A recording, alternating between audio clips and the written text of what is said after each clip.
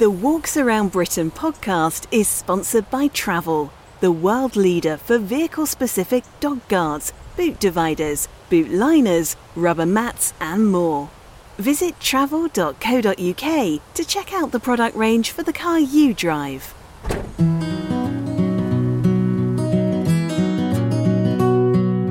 On the 34th edition of the Walks Around Britain podcast, we find out more about Walks Around Britain's new presenter, Vikki Lee, and talk to writer and environmentalist Kate Rawles about growing up outside and how we can save the planet.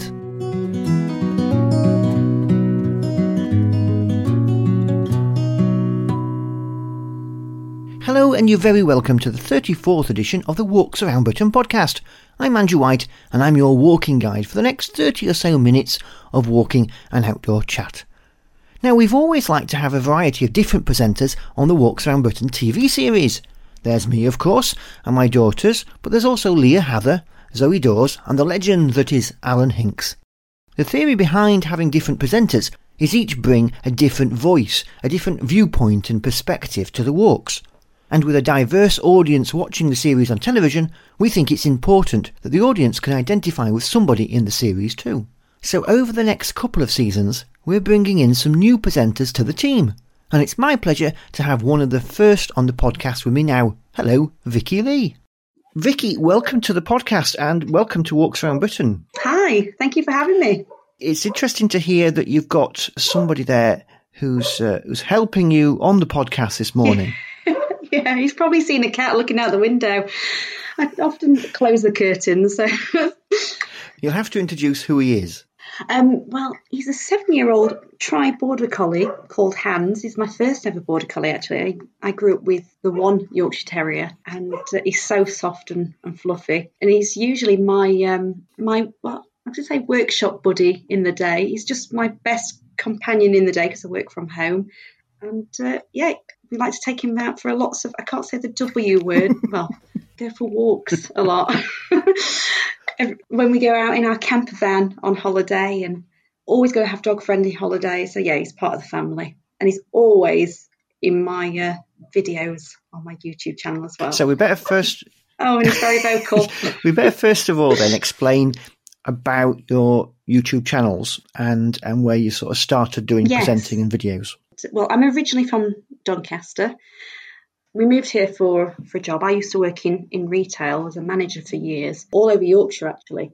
And I relocated near Coventry. So me and my fiancé at the time, we moved into this house and I started getting into filming cooking videos for fun in this terrible kitchen. And it was a way to escape from doing the house up on my own. And I didn't really know what I was doing. I was learning everything from scratch, and I still do that. It had a nice following, but my husband said, if you put as much energy into doing up our house as you do in your Tastefully Vikki YouTube channel and blog, that's what it became in the end, then we'd have a house done by now. And they were very hurt. Well, I didn't want to hear it because I was enjoying it too much.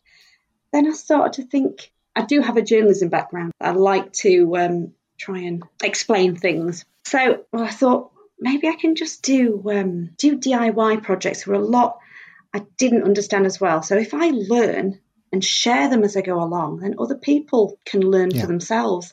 So I started doing that, and all of a sudden, completely unexpected, I was getting so many more comments and encouragement on this tiny DIY YouTube channel than I was on my food channel. I thought maybe I'm onto something here. I'll keep at this, because if I try and do a project a week, which needed doing in the house, I was basically making content out of old rope, if you like. And it just, now I've got almost 50,000 subscribers. And I've really, to be honest, I thought I'd get laughed at the whole time but people have got to start from somewhere. I don't mind if I do something wrong. I can share it from a newbie's perspective. And in fact, one of the first projects that I got asked to do, and I really didn't want to do it, was converting our van into a camper van, because I didn't know what I was doing. I had to do hours of research, and it was freezing cold outside, doing it on the driveway. I was filming everything on my smartphone, and it wasn't a very good one either. And that's when I started getting all these comments, and I thought, oh, okay, maybe I should carry on doing this. which then led to even more videos as well, going around the UK, camping, lots of camping trips. I had been sharing our holiday vlogs anyway on my food channel in 2 of the camper vans that we used to have, Mazda Bongos. Then we went for this one. And the great thing about coming at it from a non-expert perspective is that you bring the viewers along with you. Yes, definitely. And someone who doesn't necessarily have loads of tools, and just making use out of what you've got. I know a lot of people assume that because I'm a carpenter's daughter, and yes, I've called myself the carpenter's daughter, which is true. Some people don't believe that. But I didn't at all learn anything off my dad growing up. It's only since moving into this place in my 30s where I've realised I've had to learn how to do it if I want to save money. And my parents have always been like that anyway. They've done stuff themselves. I've seen them do most of their own jobs and then hire electricians and stuff in. So I've probably got that frugalness from them and that can-do attitude. And my dad's been running a family. Well, he runs a wood yard. It's been part of the family business well before I was born. My granddad started it, so it's been there.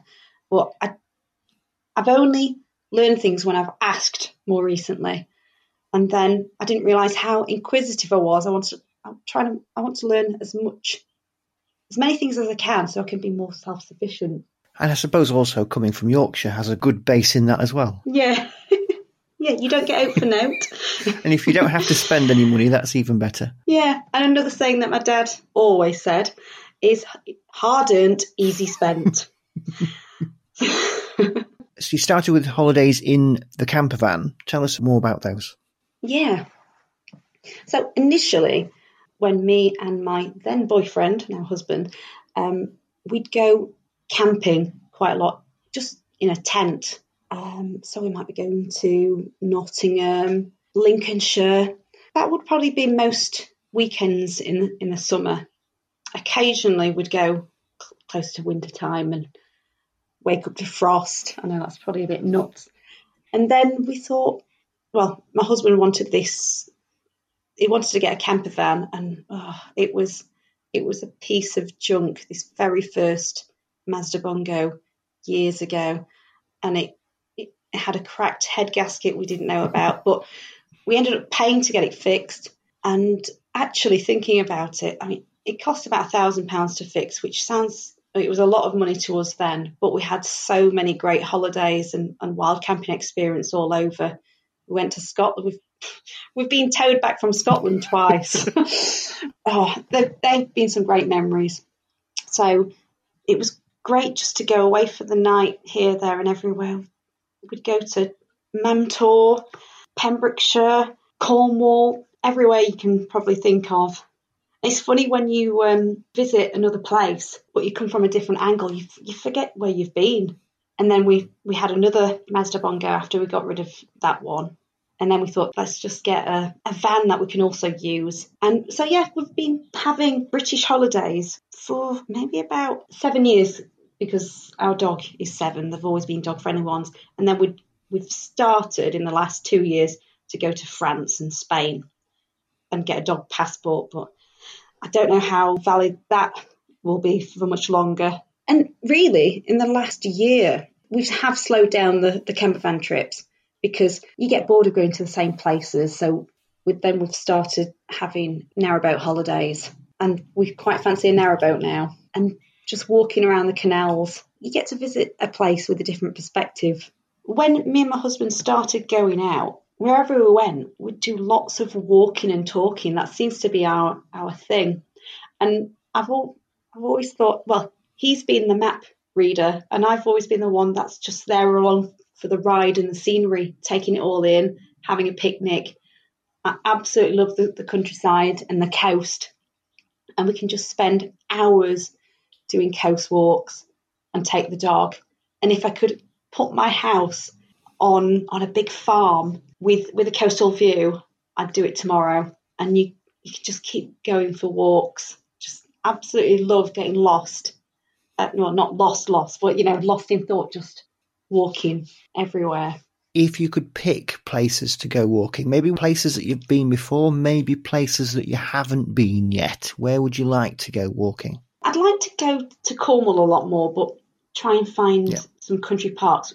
One of my favourite places is Pembrokeshire, because that's got miles of beach walks and it's got forests as well near it. Yeah, it's funny because I feel like I've done so many walks. I couldn't tell you. I'd love to do more of Scotland. I've definitely not explored enough there. What kinds of walks do you like the best? You seem to be veering towards coastal walks then. Coast with forests. I don't know what draws me to the coast, but I just find it so peaceful. Maybe the sounds. And I think it's cool to see Hans as well, my dog. I think he loves both. He loves all the different smells, the nature, seeing squirrel. He's very reactive to wildlife. So, yeah, he is best on a lead, really. But it's great to see him he just wants to sniff and explore everything. Vikki, thanks for coming on the podcast. That's all right. Thanks for having me. We're filming the first walks with Vikki very soon, so you'll be able to see her on screen over the next couple of months. If you'd like more information about Vikki and all the presenters of Walks Around Britain, just visit our website, walksaroundbritain.co.uk, and go to the About Us section.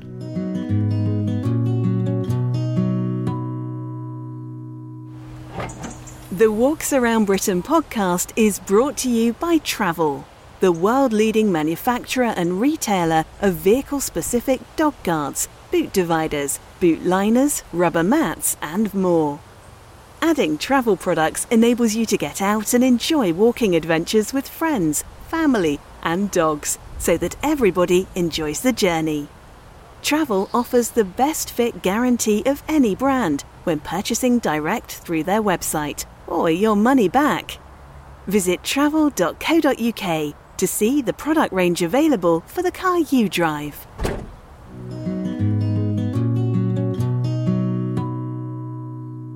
For many people, the lockdown the UK went through in mid-2020 to try to restrict the spread of coronavirus offered a chance to reflect on what was important to them and their world.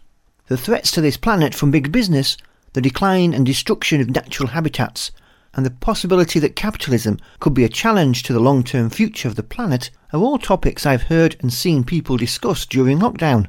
But it wasn't the conversation I had intended to have with the environmentalist and writer Kate Rawles, despite Kate being a former university lecturer in environmental ethics at Lancaster, and now raising awareness and inspiring action on our major environmental challenges.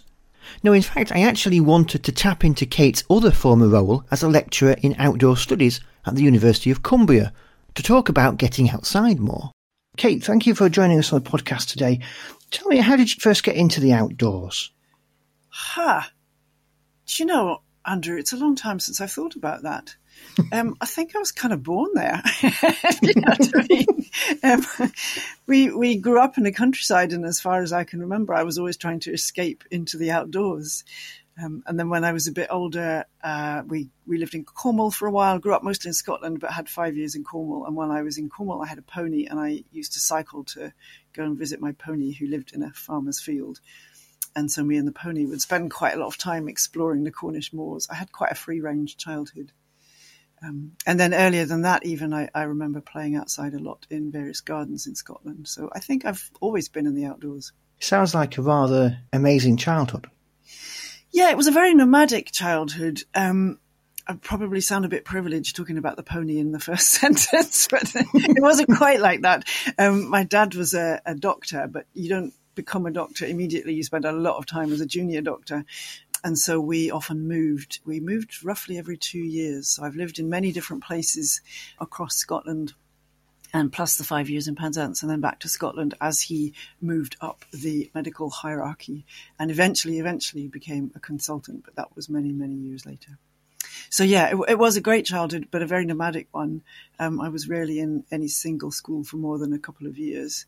And I think that was part of the reason why I did spend so much time in the outdoors, often on my own, wandering about and exploring the local areas where I lived. I became very, very fascinated by creatures of all kinds, whether it was wild or tame. I was desperate to have a dog when I was a kid, and I didn't get a dog. So I used to keep slugs and spiders and snails. In fact, I must have been a terrible kid looking back on it. I was either trying to escape to make friends with fierce Alsatians, or to hang out with local cattle or ponies, or had jars full of strange creatures in the house. But you didn't have a dog, you had a pony. Eventually, when we moved to Cornwall, I got the pony and my brother got the dog. So there you go. I think I got the better deal I think. I think there's a great similarity, isn't there, between dogs and horses and ponies? Yeah, there is. And there's also, that thing about dogs and their owners was definitely true, and possibly horses and their owners as well. So my pony was not at all posh. He was a very scruff and rather fierce little creature. And I spent quite a lot of time on the ground, having fallen off the pony. And my brother's little dog was a little Jack Russell. My brother had a kind of a taciturn streak, let's just say, and so did the dog. So it wasn't perhaps quite the idyll that I'm painting here.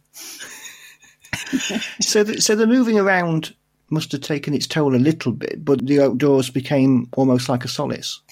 Yeah, definitely. I didn't feel it as a toll at the time. And in fact, I always felt very grateful, in a sense, to be free, to be constantly discovering new places, and not to get, how I perceived it, sort of stuck or trapped in one place, but always to be able to move on and find another.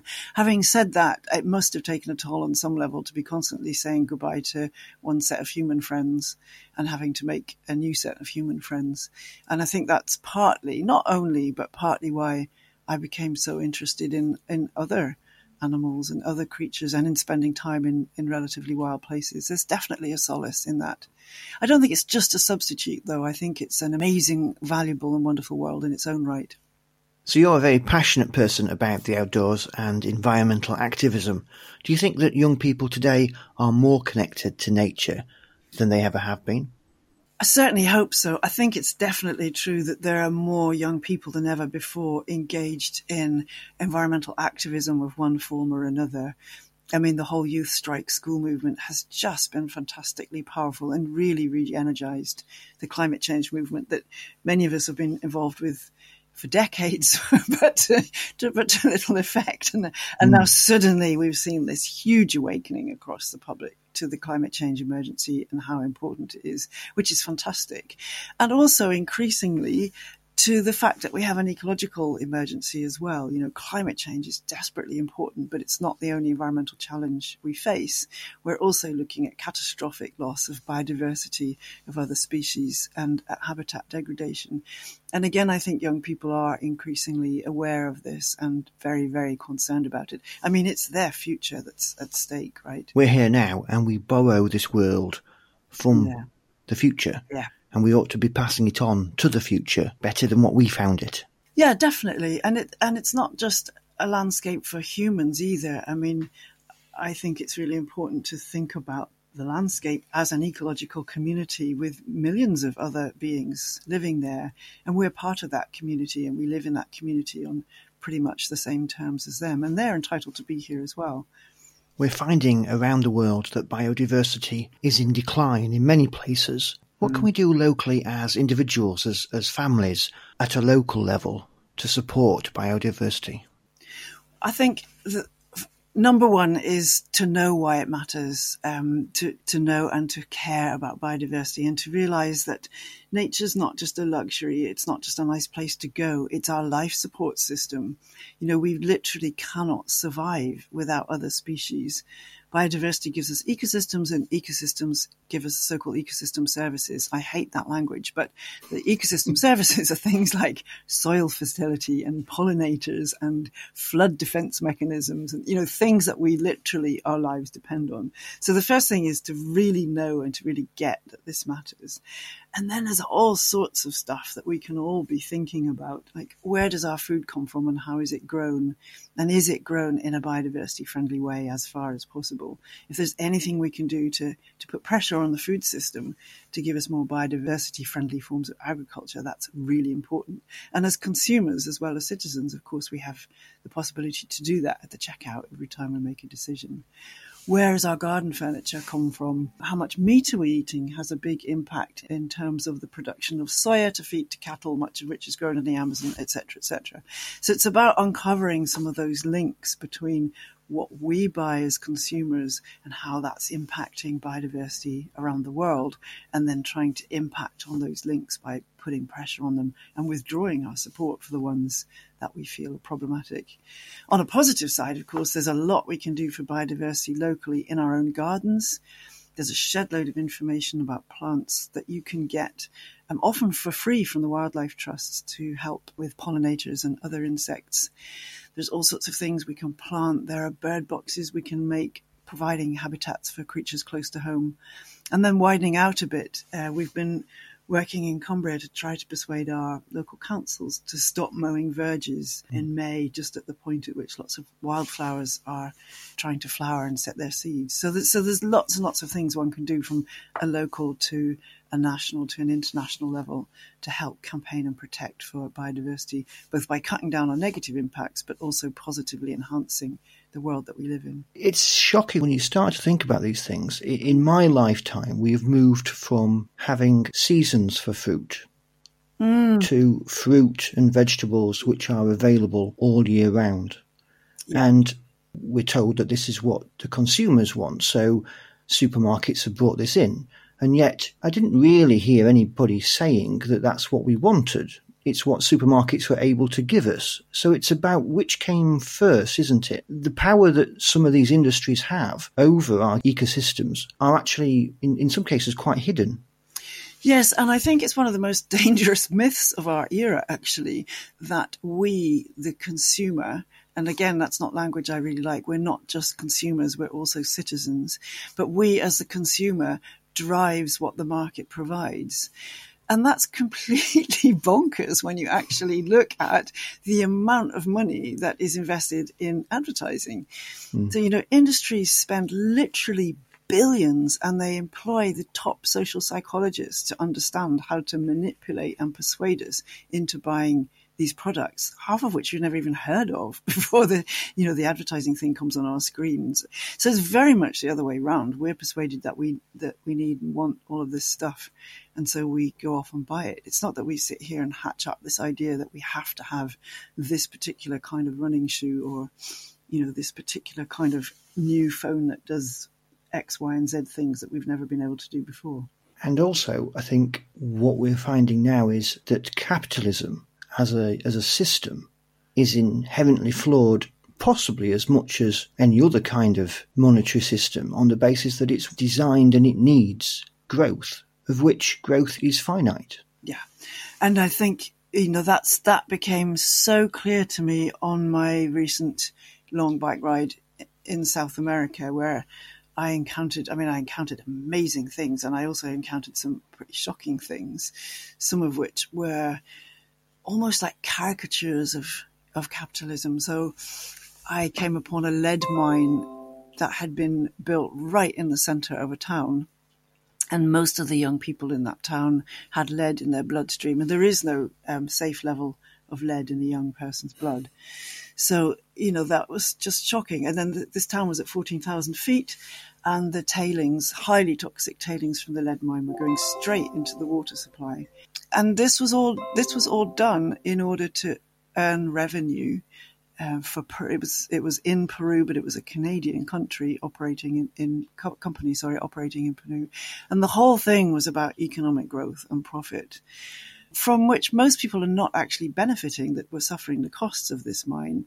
It was driving vast environmental impacts, and it was being fed straight into a system that absolutely has to keep growing, as you just said. Capitalism is founded on the growth imperative. It has to keep growing or it will collapse. And that growth requires constant resource extraction and therefore causes constant environmental damage at both ends of the system. There's damage caused when you take the resources out of the earth. Just think about what's going on in the Amazon, for example. And there's damage caused at the end of the system when the waste is put back into the earth, some of which, of course, it comes in the form of carbon dioxide and is causing global warming. But there are many other kinds of pollutants that our capitalist system is generating at a level that the planet can no longer cope with. It simply cannot recycle the amount of waste that we're pumping into it. So absolutely, capitalism is a hugely problematic system. And I really don't think we're going to tackle climate change or the biodiversity crisis in the current economic model. Yeah, so we are looking at radical change, and more people are calling for that radical change now.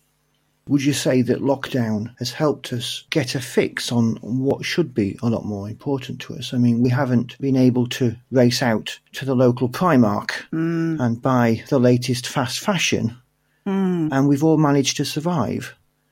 And yet, as soon as the shops open again, queues are there racing for those fast fashions. Yes, it's a really interesting one, isn't it? There was such a lot of talk during lockdown about people reconnecting with nature, about being reminded of the value of nature, feeling skeptical about shopping. I mean, it's almost... I used to smoke. I was a daft teenager, and one of the daft things I did was smoke cigarettes.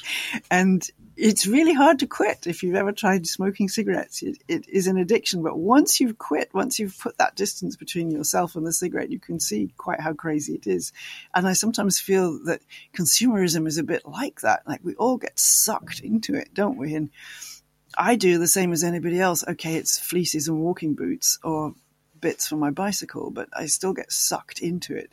But if you can't buy the stuff and you put some physical distance between yourself and your shopping habits, whatever they are, then there really is a kind of a release, and you sort of think, oh, here I am. I haven't been shopping for weeks and I really haven't missed it. So I think a lot of that stuff really did go on during lockdown. Of course, the big question is what happens now, isn't it? And how many of us are reverting to our old habits, and how many of us are hanging on to some of those things that we learned during lockdown about the importance of community, about the importance of nature, and about how valuable it is just to be able to breathe clean air and hear birdsong. One of the good habits that came out of lockdown was more people getting out to walk and to cycle for their hour of exercise a day. Yes, but you know, Andrew, I mean, I felt so aware of that during the lockdown period. I mean, I live in South Cumbria, in a very beautiful part of the world, in a very small town, and I'm lucky enough to be able to walk out of my door and in half an hour be on the top of a little hill called the Hode. Yeah. And the Hode has a monument to Sir John Barrow, so it's shaped like a lighthouse because he invented lighthouses. And from the Hode Monument, you can see south across the estuary to the sea. So you walk up there and you can look out and you can see whether the tide is coming in or out and what state the tide's in and what the weather's like in that direction. And you look north and you can see all of the Central Lake District fells. So Connie Old Man, Scarfell Pike, Blencathra, around to High Street and so on. So it's really a fabulous little view right out of my door. And I did that every day during lockdown. But so many people don't live in that kind of environment, do they? So many of us, globally as well as nationally, more than 50% of the world's human population now live in cities.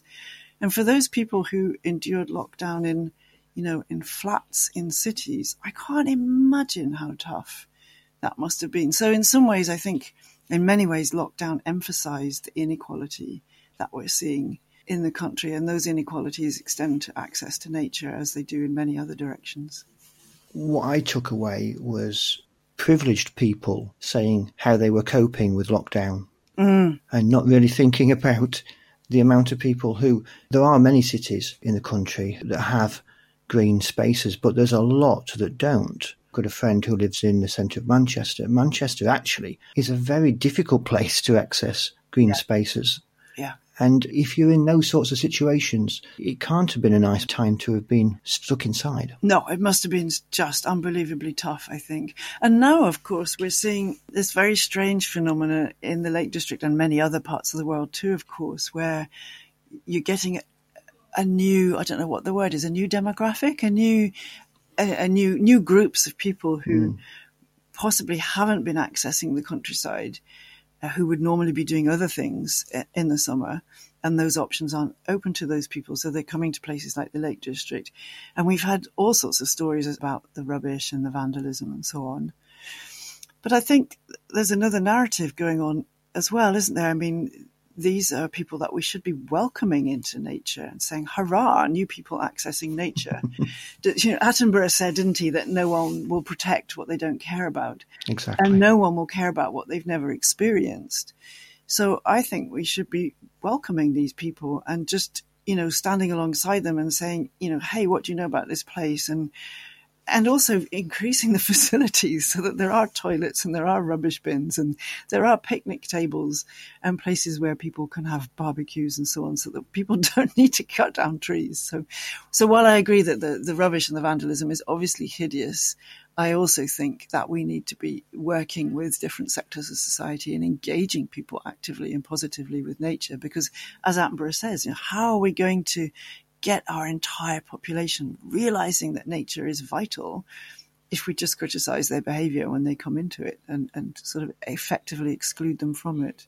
The interesting thing is that we have signposted great areas for people to go by putting them and calling them national parks, whereas just a little bit west, north, south, east, there are equally good areas which possibly don't have those designations that could do with a little more visitors. Yes, absolutely. But again, even in the national parks, I think there isn't always the information about how do you access these places and, where are the good spots that you can camp without doing damage or have a barbecue without doing damage. People want different ways of engaging with nature, and it isn't always about wildflower spotting, much as we might like it to be. So I think we have to work with that and improve the facilities for people so that we can engage people and get into a really important discussion about how humans relate with nature and how much we need it and how we can protect it. Do you feel positive about the future? Yeah, I do.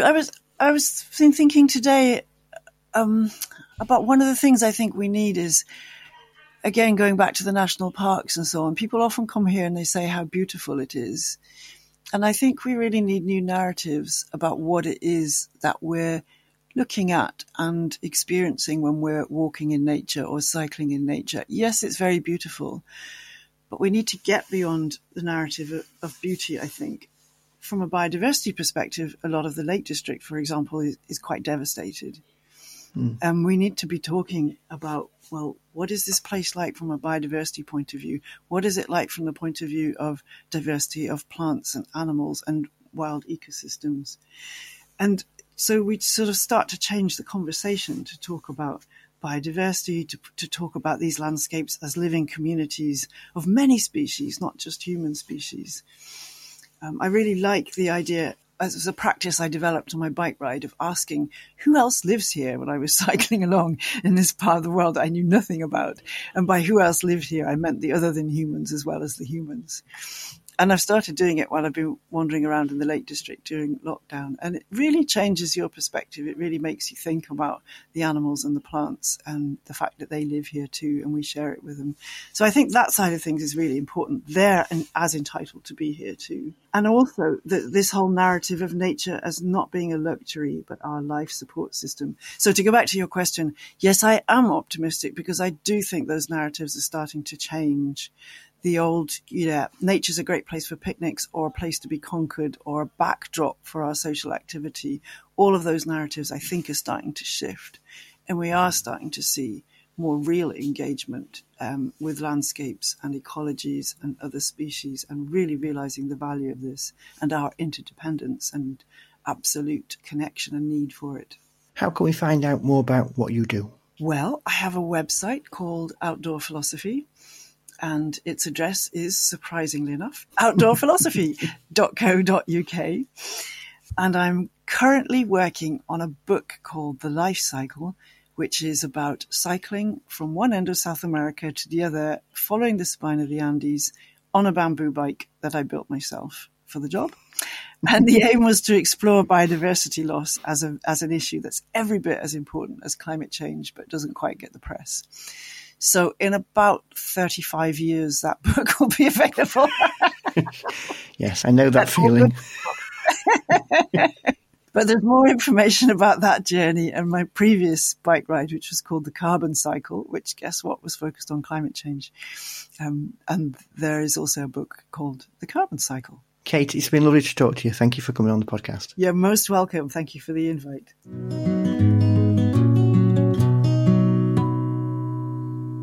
That's it for another podcast. Don't forget there's walking inspiration 24/7 on our Netflix for Walking subscription website, Walks Around Britain Plus. Visit our website for a 7-day free trial.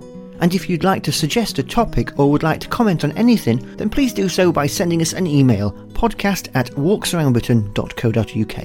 And don't forget you can follow us on social media. You'll find us on Twitter, Facebook, Insta, Pinterest and YouTube. Until next time, thanks for listening and happy walking.